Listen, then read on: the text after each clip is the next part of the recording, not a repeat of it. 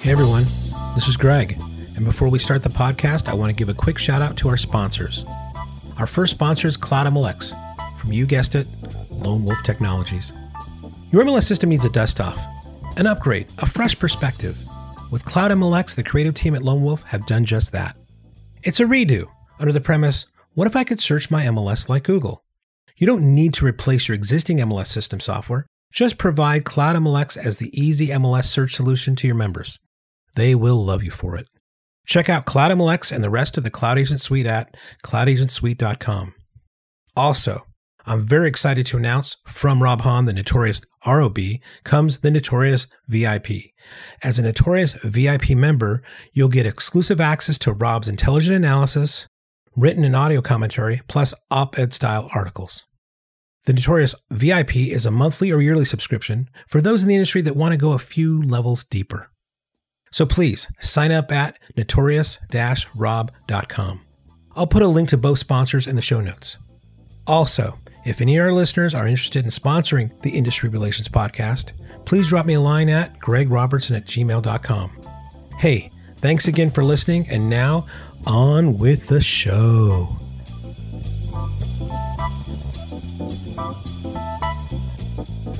Hey everybody, and welcome to another episode of Industry Relations with Rob and Greg. This is your co-host, the Notorious Rob. And on the other line, I have the newly minted billionaire, my co-host, Mr. Greg Robertson.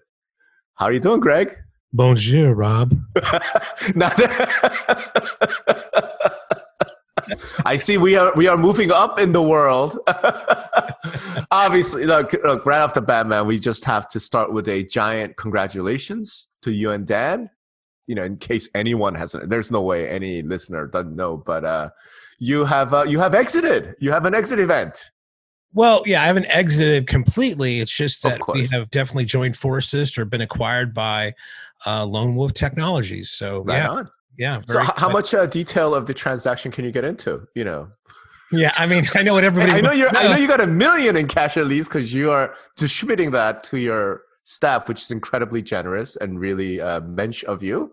Yeah, it's something we always wanted to do, but we first $1 million we basically distributed to all employees based upon how long they've been a part of the team at W&R Studios and their position, right? So. It's just so cool for you and Dan to do that. Really. It almost really feels selfish after, there's that kind of cliche, it's better to give than receive, but man, the amount of love we got back and just, you have somebody in the support department making, let's say, 45, 50 grand a year that gets a check for, $23,000. Yeah, no, it's wonderful. It's at this time of year after the year we've had, the feedback we've gotten from everybody has been tremendous. I mean, not only our own employees and things like that, but just the industry as well. And, there's a little bit, I will be a little honest in saying that there was a little bit of like wanting to put a little bit of shame out there to anybody else kind of doing this stuff, that maybe this will set a precedent for any other kind of real estate software company exiting and to kind of share the love too. I have, if I'm being honest, I have to admit that there was a little bit of that in there. I wouldn't even call that shaming. I would call that setting a great example. Yeah. Yeah, sure. Of course. Like, look, I mean, and I know that when like, a typical startup, if they go public or they get acquired by some big guy, a lot of the employees have stock options, right? Yeah. So they benefit, they cash out, they're all happy as well. When real estate companies get acquired, it's not clear that happens. We know for a brokerage, it probably doesn't happen. No, yeah. So I think you're setting an amazing example kind of for the rest of the industry. Look, you're a leader, right? I mean, nobody expects you to like go bankrupt, trying to pay off. That's not what this is. This is sharing. We're very lucky that, the amount of our exit allowed us to go to that level. We always wanted to do something, but I just thought, $1 million sounds fucking cool. Right? Oh, it's amazing. I'm just so, I know I'm not the first, but let's just officially put it on the record. We Industry Relations would like to award the Man of the Year. We already talked about this offline.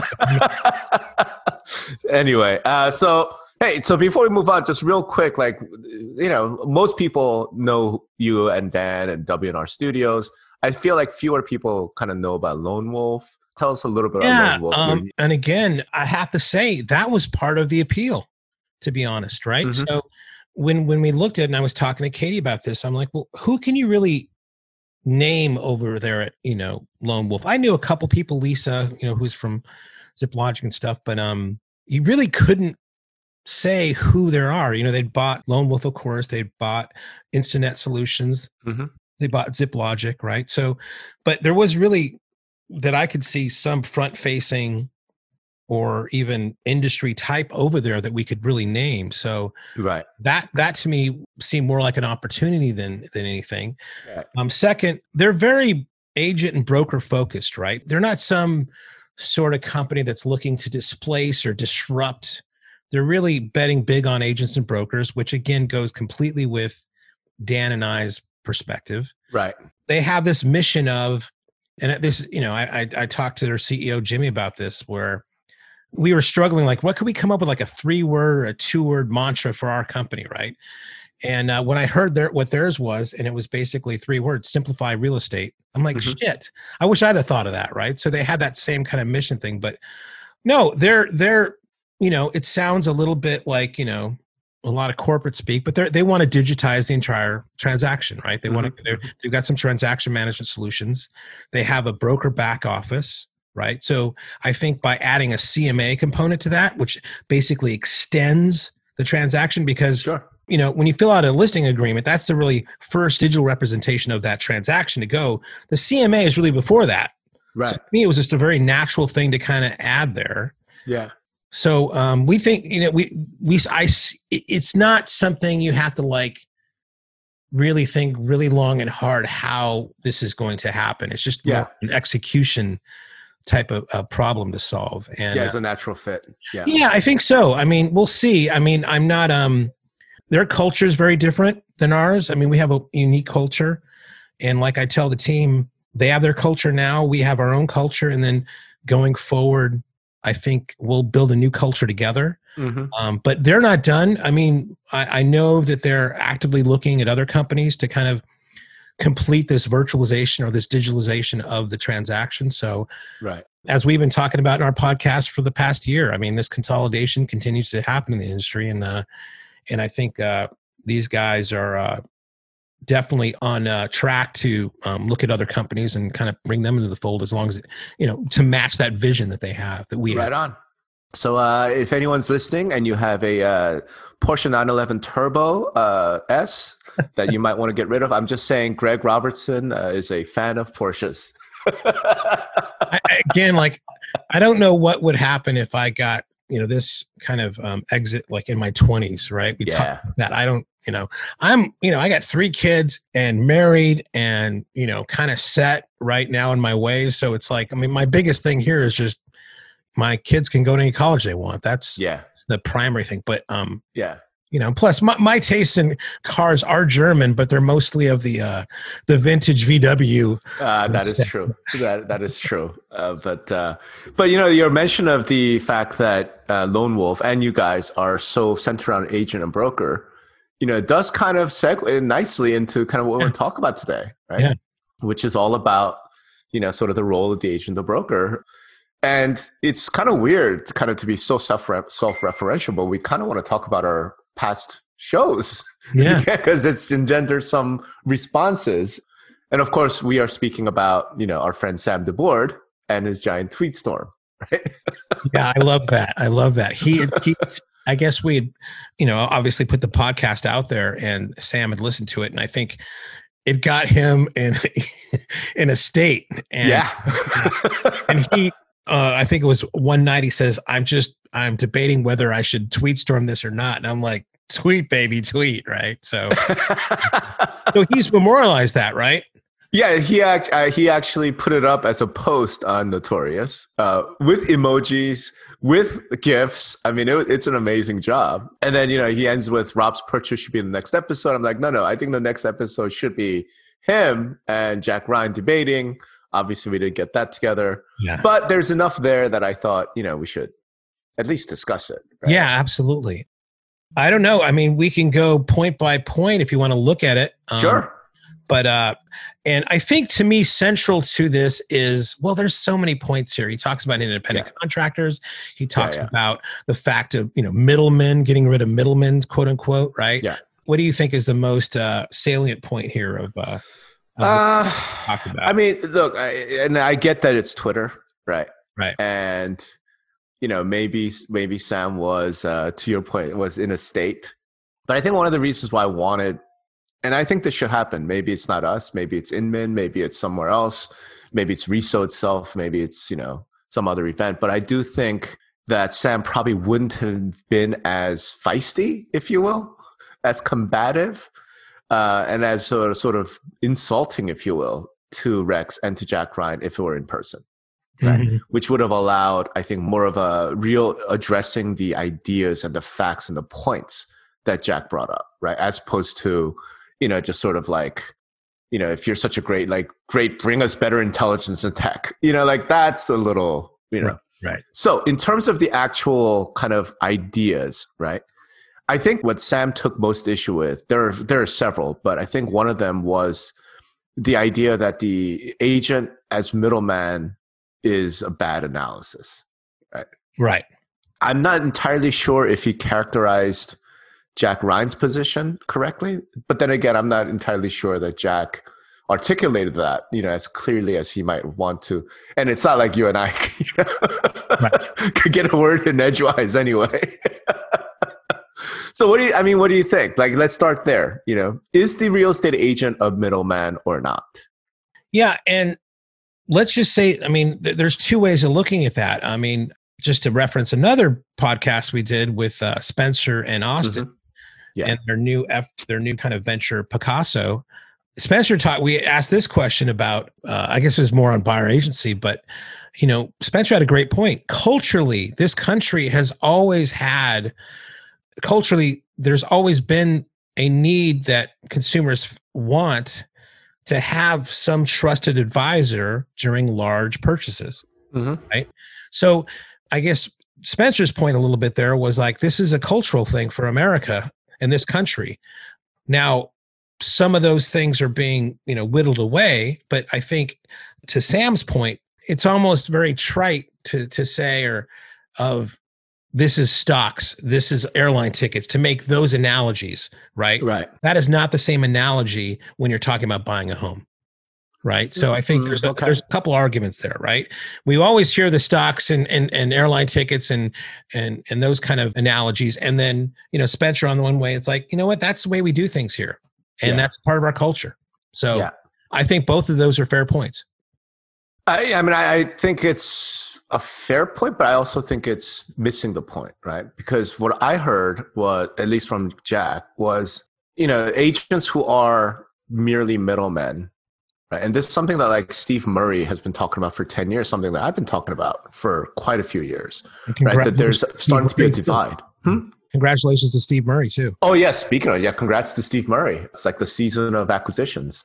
But there is a divide happening, right, between what Steve likes to call the facilitators, right, and what he likes to call counselors, right? So if Sam's point is that the counselors are super important and they provide that, sort of emotional support, they provide that advice. I don't think anyone denies that. And I don't think Jack denies that. And I remember in one exchange, you were talking to Jack about your agent. That you use, remember? And how she was just amazing and right on top of things. And I distinctly remember him saying, well, she's going to be fine. She's not the problem. Right. What Jack, I think, was talking about was, quite frankly, the majority of the 1.4 million realtors who really aren't counselors. And Sam, I thought, talks about here's one of his tweets. It's insulting when independent contractor agents are broadly painted as feckless and unsophisticated. The best agents I know are high-tech, doggedly responsive, supremely organized, automated, and almost all are ICs. Of course, we know that, right? I don't think anyone denies that. Zillow, people think Zillow's out to get the agent. They were never out to get the agent. They always sang the praises of those great agents. They were just out to get the mediocre ones, I guess, right? And I guess I'm a little unclear. Sam accused Jack of being sort of binary, right? ICs are bad and employees are good. Right. But in reverse, I almost feel like Sam's being binary, right? Saying ICs are great, and like, no, man. Like, the reality his is, thing he says his choices are good, right? I mean, models are good, yeah, right? yeah. But that's what I mean. It's not. I feel like maybe again, this is it's terrible for us to try and like characterize what other people said, what their arguments might be, which is why it's better if we could have them on, like, actually stating what it is.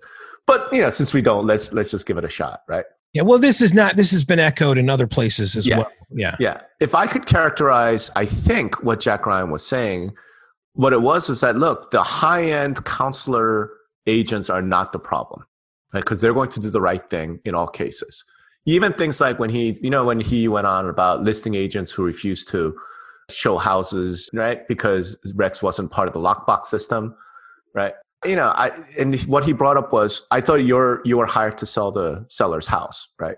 And isn't it your fiduciary duty? My take on it is the great real estate listing agents are actually going to do that. They're like, oh, you don't have a lockbox access, no problem. I'll send somebody down there, or I'll be there, right? I'll open the door. Like that, they're not the problem. And if we think of it that way, I think Jack has a point, right? I mean, it's not like we don't know there are thousands upon thousands of people who are not counselors. They're not dogged. They're not tech forward. They're not any of those things, right? And as an industry, we have forever struggled with what do we do about that, right? Right. And to me, what's not clear is that what is he saying? There's been technology for a while now. There's been, Zillow launched in 2006 and Redfin's been out there. It's not clear to me from what Jack is saying is that what's the accelerator here? There's always been facilitators, counselors, and NAR membership is just nothing. I mean, I remember when I started in 1992 in this business, it was like 700 and something agents, right? So now there's 1.4 million agents, right? So what is Jack saying is going to be the accelerator for these agents to be dropped off the wayside? If politics. All right. Okay, so I wrote this about this is about the attack on buyer agency, right? Correct. Okay. Correct. So the transparency that the new DOJ stuff is setting up is going to cause consumers to say, hey, damn, I'm this buyer commission. What's all of this? And unless the buyer can successfully cross the chasm of like, this is why I'm worth it, and this is why I want that 2.5. It's going to cause the agent population to shrink because there's not this built-in kind of commission rate. I guess so. I mean, so I wrote a fairly lengthy post about Rex and all that, to my VIP audience. And I think one of the key things from me is, we had Redfin, we had Zip Realty, we've had a lot of these sort of employee-based disruptors and so on, Trelora, like, we've seen a lot of these types of companies come and, they haven't really made a dent. And I think again, this is just me, right? My gut feeling is the difference between, just take Redfin as example, the difference between Redfin and Rex is that Redfin came out of the tech world, right? Like Redfin's founders, Glenn Kelman, these are all like engineers. They're startup guys, right? Whereas Jack Ryan comes out of the world of politics, right? And high finance. The guy was a Goldman Sachs partner. And I don't think people who did not kind of come up or did not know what investment banking in the 90s was like, I don't think they understand what it means to be like a partner at Goldman Sachs pre-IPO. You cannot get any more of a pinnacle of a profession than that. It's almost like being a Supreme Court justice or being in the NFL. I mean, it really is the pinnacle of the finance profession to say, I'm a partner at Goldman Sachs, right? That's who Jack Ryan is, right? He's also externally plugged in and he's extremely powerful and connected in the world of politics. So to me, Rex comes out of the world of high finance and politics. Technology is sort of secondary, right? So when you think of it that way, I really see this as, if the problem here is, how do we make things better for consumers, right? I mean, let's just start there. How do we make things better for consumers? Okay, cost is almost secondary, right? Maybe it's not, maybe it's primary, but how do we make things better for consumers?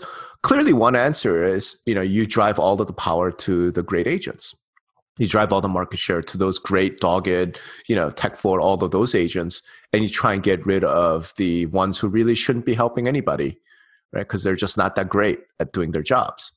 How do you do that, right? And when you sort of delve into that and structure the industry, everything around it, fact is, the buyer agency piece, independent contractor model, the MLS system, the realtor, like everything that we've set up over 100 years, right, contributes towards, changing that. I mean, think about how long we've been talking about raise the bar in the industry. Right. And how impossible it is to seem to actually be able to do anything about it. So if I'm someone like Jack coming out of politics and finance, I'm looking at, okay, what's the problem here? The problem here is that independent contractor buyer agents are getting paid by the seller, right, way more than they're worth. I mean, I think that has to be it. So therefore, how do I attack that? I'm going to start W-2. I'm going to stay outside of the MLS, so I don't want to pay the buyer's agent. Okay, well, if you're going to do that, the first problem you run into is, how in the world do you have a business, right? How in the world do you have a brokerage business if you're not part of the MLS? Well, the only way is through technology, right? So that's how I see it. Yeah, no, I mean, I definitely think you're right about the politics angle, right? This is where you're coming from, and that's policy. Yeah. Right? You and I have been talking about policy for a long time. Forever, yeah. Anything from the mortgage, interest deduction credit to other kind of models that they seem to think of. So those things can definitely drive and move the needle of a lot. Right. But I'll, disagree a little bit of like, I think you have to say some buyer agents aren't worth it. No, you're right. You're right. And what I mean is, let's say the top 10, 20% of real estate agents are those counselors, right? Yeah. And they're worth every penny. Right. I think the things they're more in things, and then this goes back to this post that I kind of like linked to in my blog from Jeff Corbett, right? Mm-hmm. About divorcing real estate commissions. And to me, when you go beyond, let's say that there are some buyer agents that are worth this, but there's stuff like that he goes down this kind of path of referrals. Yeah. Referrals aren't going to be that, I don't want to say lucrative, but let's say worth the time if you can't guarantee that 2.5 anymore. That's right. Right. So those are the kind of things that I think are more in jeopardy. I think if an agent is not going to be worth their salt, they're not going to get paid. Right. So that's, right. But to me, that's more of an industry problem we've had forever. So I'm not sure, Is it a problem we've had forever? You mean raising the bar? Yeah. Oh, yeah. No, I mean, the buyer agents getting paid, that's I'm just talking about, when he's saying like, we've always had the problem of raising the bar, right? So what you're saying, and maybe I agree with this, is that the accelerator on this is the transparency that is being brought by this settlement with the DOJ. I think that's first step, right? I think what the ultimate accelerator, the ultimate disruption is what kind of Jeff Corbett pointed out. It's what I've been talking about ever since the lawsuit was filed, right? I mean, I remember when that thing was filed, my post was like, get your damn wrong, like cry out of the gods. And people are like, Rob, you're overreacting. And I'm like, I don't think I'm overreacting, because if this goes through and cooperation and compensation goes away, the industry as we know it goes away. Yeah. Right? It will be all new. I think that's probably the ultimate disruption. And I believe that's kind of what Rex is counting on, if you will. And I think that's what Jack and Rex are trying to drive, right? So they're not trying to drive some technology based I mean, it's not that. It's like, no. The problem that they're trying to solve is the rules and the system that we have set up. So they're just trying to destroy those rules and that system. And once that's done, I think they believe that they're going to be one of the leaders that survive that. Whereas the rest of us, the rest of the brokerages, rest of agents are going to scramble to try and figure out, what to do. Yeah. I think that's right. I mean, I think people are really, I don't know, let's put it this way. So let's just talk about this first step, the transparency piece, right? This doesn't get brought up a lot, but it is something worth discussing. One of the things with now buyers being able to see what their agent is getting paid, right, is not simply the matter of like, why are you worth 2.5%? I almost feel like that's secondary. The biggest issue is, why are you worth a percentage at all? In other words, okay, you helped me buy this $1 million house, right? So all of a sudden you're getting a $25,000 check. Isn't that right? 2.5%? Yeah. if you help someone buy a $500,000 house, you're only getting $12,000. Did you do $12,000 more worth of work for me? Well, I mean, saying? When I talk to agents, the most standard response I get is like every transaction is different, right? So it may be opposite, that I did way more. Of course, right? They say that, right? But what that then points to is the buyer saying, you know what, I don't like this percentage thing. Why don't I just pay you by the hour? Yeah. I mean, right? Yeah. I think that's actually a more likely step. That goes back to kind of like Spencer's point. You know, there's something ingrained in American culture where you have that counselor. Absolutely. Right? No, absolutely. So that now, I think this is a little bit, let me go here. As this pandemic has accelerated trends, and we talked about that, it's been a problem of inertia a lot of times to get people to do things. And the pandemic has made that inertia better, right? It's been always a struggle for vendors or anybody else to get them to use these tools or to use things. And now they are, because the accelerator was the pandemic. Okay. So the question is, will this new policy change be the accelerator, right?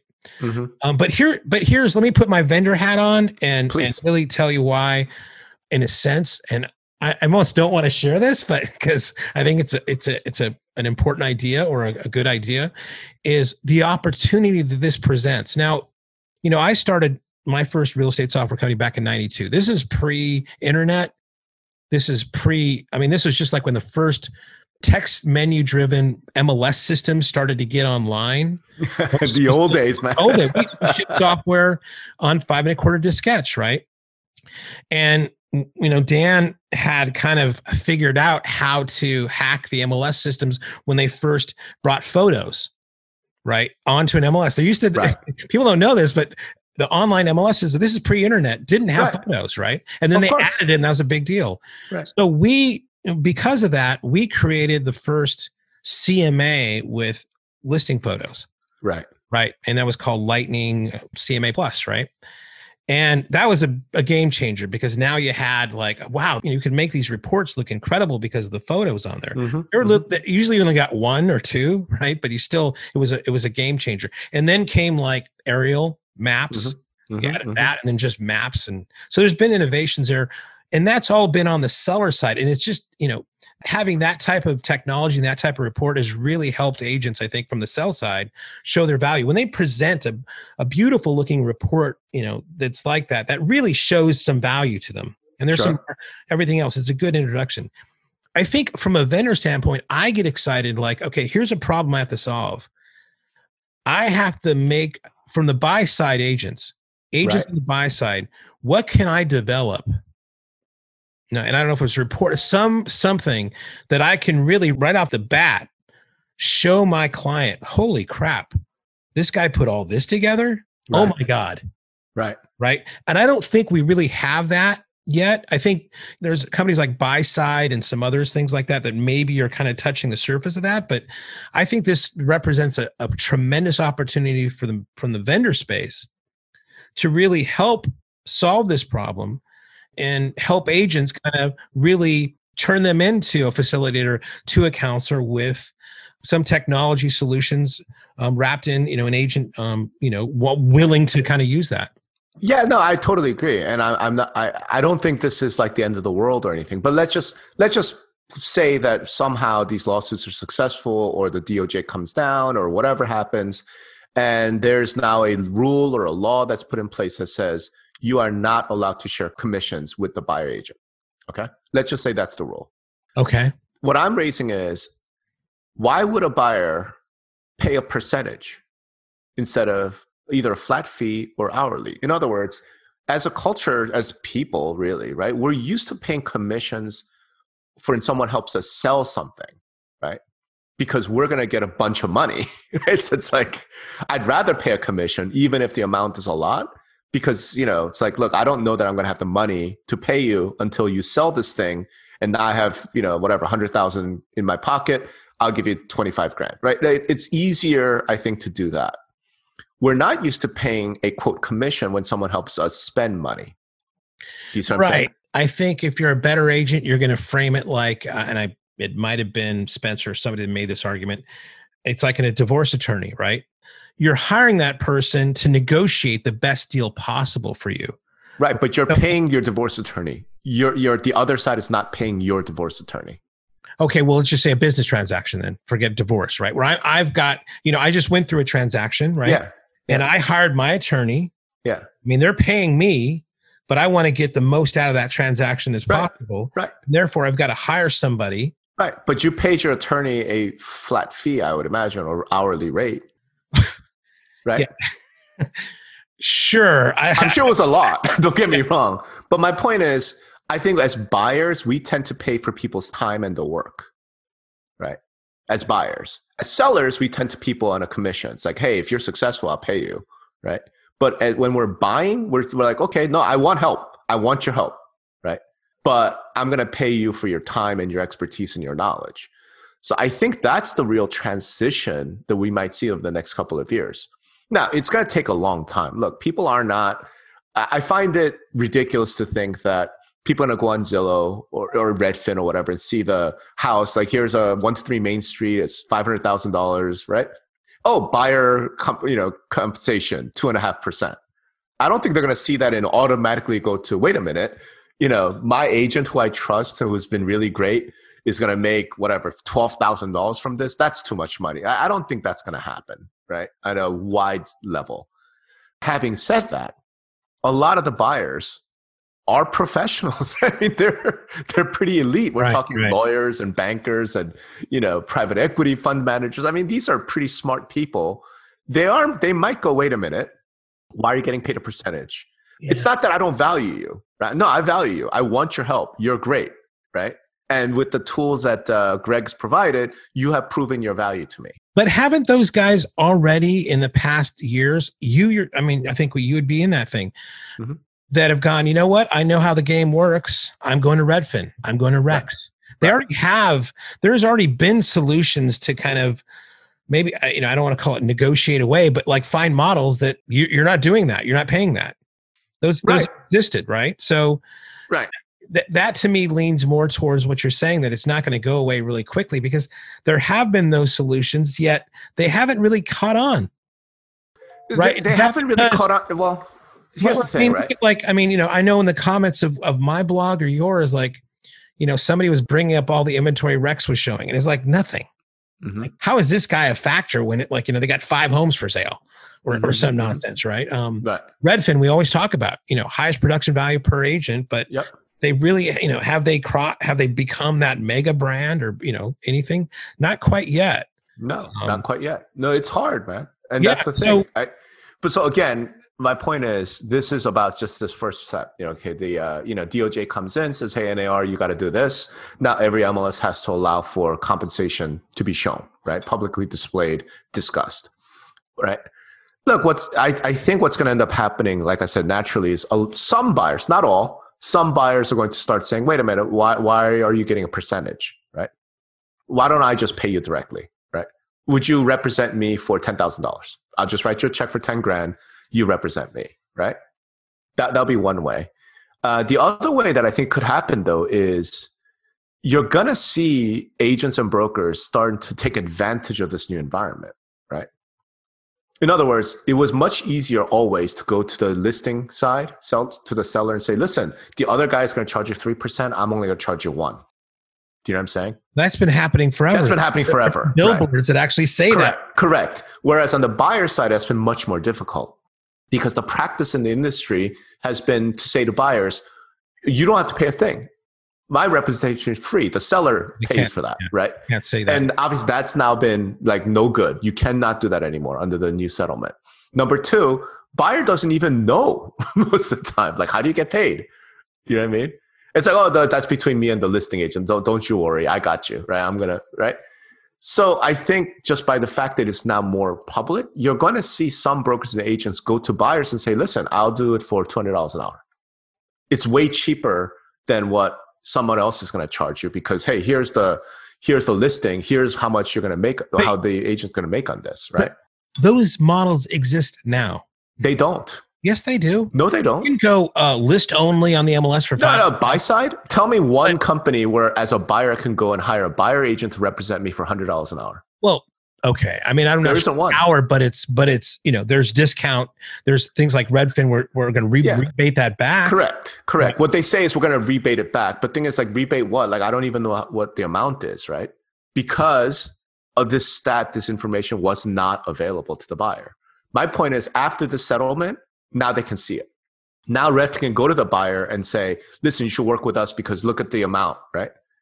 This house is offering 3%. The fact that it was hidden, their value proposition when they said we're going to give it back, they're like, I didn't even know I had it, right? And now because it reminds me of that quote is like the biggest trick the devil ever played on people was to say that he didn't exist, right?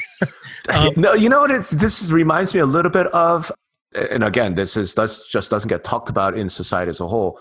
Like, one of the things that Trump put into place, and it will happen in the new year, whether he's the president or not, is hospitals and doctors now have to publish their prices. Before that, and I've personally have experienced this, people go to the hospital, they would go to their doctor, right? The doctor says, okay, we're going to do this test, we're going to do this procedure. And we would all go, okay, sure. And we had no idea what it costs, right? Like, you can't even find out, like, what does an x-ray cost? Right. Like, when you say, I want you to go do this surgery, what does that cost? There's no price anywhere. And one of the things that's going to happen going forward is once we start seeing prices, now we're going to be like, wait, doc, do I really need this $50,000 surgery? Is there some other alternative? You know what I mean? Like, that stuff is going to start to happen. And in a similar way, I think with the simple disclosure, I think a lot of buyers are not a lot. Let me rephrase. Some buyers are going to start pushing back. And what that then leads to is brokers and agents will come up that says, oh, look at this pricing. I can do it for cheaper, whether that's through refunds or I'm going to do a different model. I think it does kind of encourage that, but it doesn't go all the way, right? This is just an interim step, right? And I think what Rex, Jack Ryan, what I think a lot of the real disruption-minded people, and most of them are, by the way, are not in real estate, right? Most of the truly disruption-minded people, I think, are in think tanks. I think they're in the Department of Justice. I think they're in the Federal Trade Commission. I think they're in policy positions. I think they're just counting and waiting for and counting on the lawsuits to succeed. And for the court to simply say, you are not allowed to share commissions anymore. That's just my belief, right? Right. And once that line is crossed, then everything Jeff Corbett wrote comes through and then some, right? Now, does that mean end of the world? No, because like we said, there's something in us as human beings where we want some expert to kind of bless our big decisions. You know what I mean? Right. Like, we were joking around though, the Porsche, but look, it's one thing if you're going to go get some, used jalopy, $50,000 car, like you'll just walk into a dealership and sign the papers and do that. If you're buying a $200,000 Porsche, you're going to want somebody to say, that's a really good decision, Greg, right? Whether that's your wife, your friends, or even the dealer's representative, the salesperson like at the dealership. It's so bizarre to me, right? You're going to want that guy to say, oh no, that's a wonderful choice. You have made a fantastic choice. I think that's not going to go away. The issue is the compensation is going to change, right? So then, how that person gets paid gets changed. And then to me, the delta here is there are already models out there that kind of rebate this commission. Correct. People that we're saying now is people don't really value because they never knew it was out there really. So what is the delta of change that's going to happen because now this is going to be out there, even though models exist to kind of get rid of it anyway. Sure. And I guess just having this conversation, I'm actually thinking that it's going to be less of a big deal than I thought. I think it's going to be a way bigger deal than you think. Yeah, see, I just, knowing that there's already models and that, those models haven't really taken off, is this going to be that accelerator to really put them on a rocket ship? I think so. I mean, just plainly put, right? One of the issues is, if we're talking about second and third time home buyers, if we're talking about like Picasso buyers, to bring up Spencer, yeah, you know what? They'll be fine, right? These people all have money, right? We can all afford to write $5,000, $10,000, $20,000 checks to a buyer's agent to really represent us. If we're talking about first-time home buyers, dude, they have no cash when they're trying to buy their house. Well, so far, but I mean, some of the things that have been floated around are some tax breaks for first-time home buyers too, right? That's what I've been reading, yeah. Maybe, but you could have all the tax breaks in the world. You still got to have the cash. Yeah, yeah. Right. And the problem with a first-time home buyer, or really for most home buyers, is how are you going to come up with the down payment? But why then haven't Redfin taken off with first-time home buyers and just own that market? Because we're in the system where buyers, have never had transparency, right? They think, oh, I'm not paying anything. Yeah, even though they've been, I mean, they know this and they've got some pretty smart. They don't know that. No, that's my point. No, They Redfin don't know knows that. this. Redfin knows that. Yeah. But if you're working in the MLS system, right? If you're working in the system that is pre this, NAR lawsuit, do you know what I mean? Like in the system as it exists today, right? Buyers I don't have to write anything, right? Right. I don't have to write a check.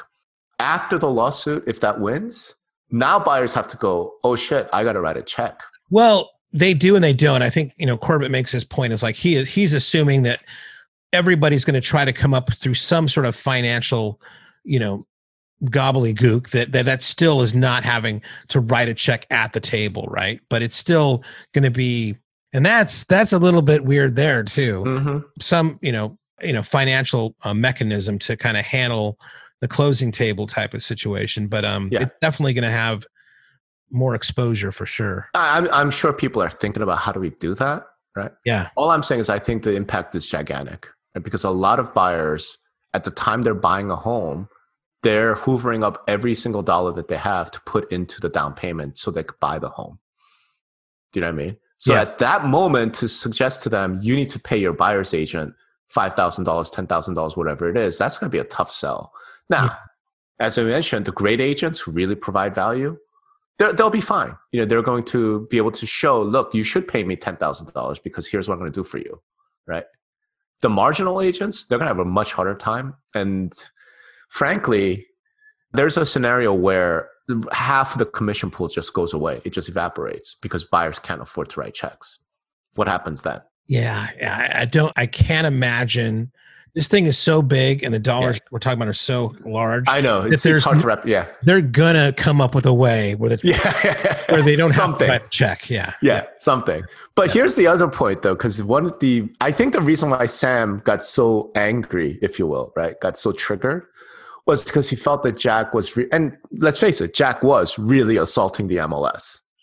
Yeah, well, everything is assaulting the MLS. But, Jack Ryan specifically is out to get the MLS. Like he thinks the whole thing is corrupt and broken and all of that, right? And those of us who have spent our time kind of in the MLS space, it's hard to hear, right? So, Sam has this thing where it's he's quotes new entrant tell the MLS should just be a database. Yeah. That whole thing was great. He did a great. But here's the thing, right? And this is what I think, or better yet, think it's just a database, right? That's sure. Yeah. But here's the thing. Then the challenge for Sam, because it's a challenge I face, and I've been doing it with my MLS clients. I've been doing it through, think pieces and all this stuff. Is okay. What is the MLS without cooperation and compensation? If these rules do come into play, if the DOJ comes out and says, hey, NAR, hey, MLS, says, hey, realtors, you can no longer share commissions, right? So cooperation and compensation goes away. Again, it's not to say that the MLS is just a database then. It's just raising, don't we need to answer what is the MLS then? Yeah. Right? And I think Sam needs to answer that. I think you need to answer. I think I need to answer that. I think the MLS industry needs to answer. We all need to answer if commission sharing goes away because of policy changes, what is the value of the MLS? Yeah. No, I think I talked to Rebecca Jensen a little bit about this, and it becomes so modularized, right? That everybody, there's just different sections to everything. And then that is just, the MLS becomes whoever's running it is just a facilitator to clean data. Right. But at that point, how is the MLS more than just a database? No, that's exactly where that goes to, I think, is what I'm saying. Yeah. Right. And I think that doesn't need the kind of infrastructure that we all have now, right? At all. So it just changes everything. I got to think about it. So again, it's just something we haven't wrestled with, right, as an industry. And no one knows, right? Because this hasn't happened yet. So we're all kind of playing hypotheticals. I do think, though, that the thing of value to take away from the whole Rex interview and Jack Ryan, and why I take him seriously, right, beyond the fact that he's a master of the universe, is the fact that none of us, we're so busy kind of trying to discredit Rex, trying to discredit Jack Ryan, trying to, bash him down, that we're not actually answering the question that his whole line of attack raises, right? Which is, okay, if these rules go away, what is the value of everybody in real estate after that, right? Real estate agents, we've just talked about it. If these rules go away, your value is going to be, what can you show? What can you prove to your customer who now has to pay you directly that you're worth the money? Yeah, and there's an opportunity there for vendors. There's an opportunity, correct. But clearly that's going to result in some changes and I think it's going to be a bloodbath among the marginal facilitators, right? The counselors will be fine. Facilitators, bloodbath. Brokerages, what does this mean for brokerages, right? What's your value if cooperative compensation goes away? Like, we haven't really wrestled with that. And for sure, we haven't wrestled with MLS. What is your value proposition if this goes away? Now, I think probably among the better MLSs, the smarter people that you and I both know, they've been thinking about this and talking about it probably internally for a few years, right? In fact, I know they have. Yeah. I don't know that we've come up with an answer, right? And if we have, they just haven't shared that with the rest of us. I know I have my theories. I'm sure you have yours. I'm sure Sam has his, but it's just, it's just something to wrestle with, to be honest with you. And so I do think, from that standpoint, I think Sam's tweet storm was entertaining as hell. It's so Sam. But, if we want to advance this forward, I think it's not about mocking and, trying whatever. I think it's about wrestling with the actual facts and actual issues that Jack and the disruptors bring up. Yeah. But I mean, it is bombastic. What Jack is saying, right? So he's asking for it a little bit there, right? And then, more than a little bit, man. He's going at it. and there's, to me, the bullshit meter goes off a lot with him. And we talked about that at the end of the podcast. I mean, AI, big data, whatever. When some vendor starts like hyping that as much as he did, it's like, I'm thinking, okay, what's going on here? Right? That's a lot of superlatives and tech talk and everything else. Mm-hmm. And then, again, somebody posted on the website, they got 10 properties in this one city. Where's the pony? Mm-hmm. Mm-hmm. What's going on here? Right. So, I'm not faulting Sam at all for giving what he's no. Yeah. No, I'm not faulting Sam either. I mean, like I said, I invited him to put up the tweet storm on Notorious as an actual post. Right. What I'm pointing out is this. So here's the hope point, I think. Jack talked a lot about like, hey, in the 80s and 90s, stock trading used to be like this. And then computers came in, all this technology came in, and then the middleman went away, right? The stockbrokers used to be on the floor of the stock, like that all went away and were replaced by computers executing trades, right? And that's his main point. I think my point is, yes, that's true, but the New York Stock Exchange still exists. Right. Like, we might have computerization across the board. And yes, the stockbrokers may have, gone the way of the dodo bird, right? The specialists with the jackets, they're all gone now, or they're not really that useful. But NASDAQ still exists. New York Stock Exchange still exists. So I feel like there's obviously still a role for some sort of entity, whether that's the MLS, whether that's realtors, whatever it is, right?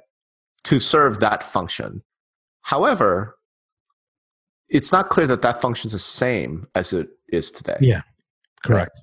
And we're so busy, and this is just a fault, I think, of the real estate industry. We're so busy discrediting critics, discrediting disruptors, right? Saying like, these people are morons or idiots. They don't know what the hell they're talking about. I'm like, but then we're not engaging with the substance of what they're raising. And I agree with you. Look, like, I think Jack, he wants to fight.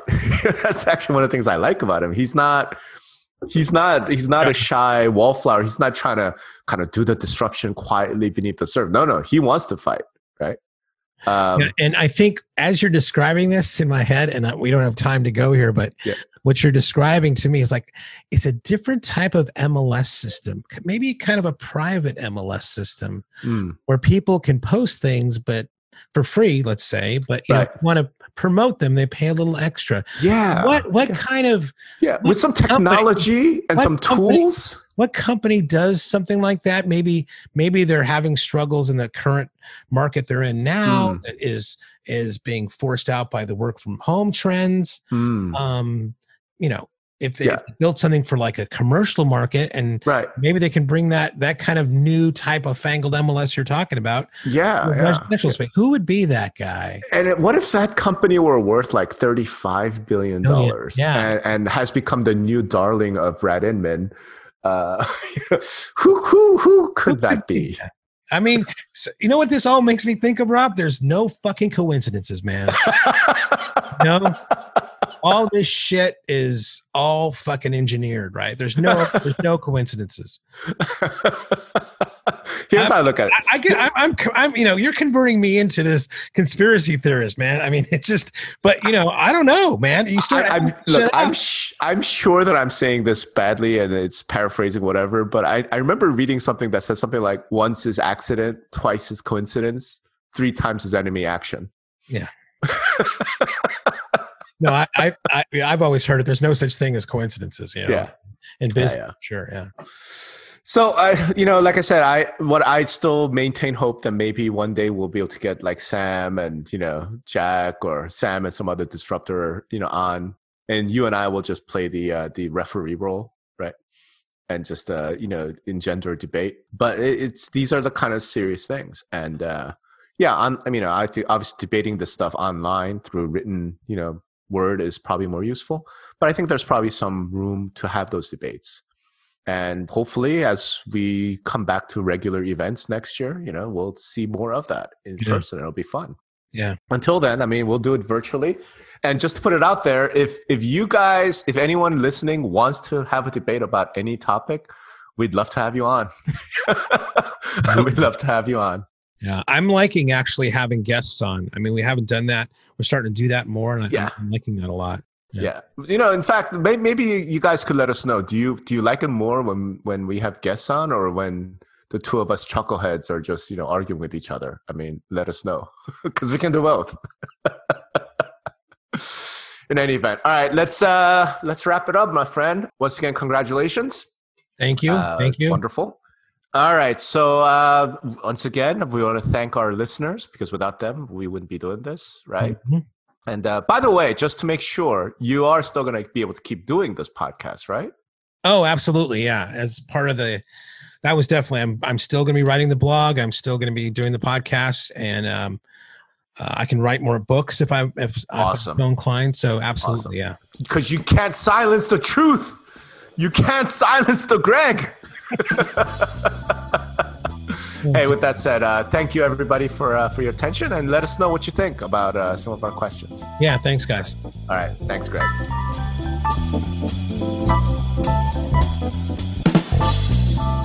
Thank you for listening to another episode of Industry Relations. Rob and I both appreciate your support. If you can find the time, please visit wherever you listen to your podcasts and give us a 5-star rating and write a quick review. It really does help the show. Thanks again, and from Rob and I, be good to each other.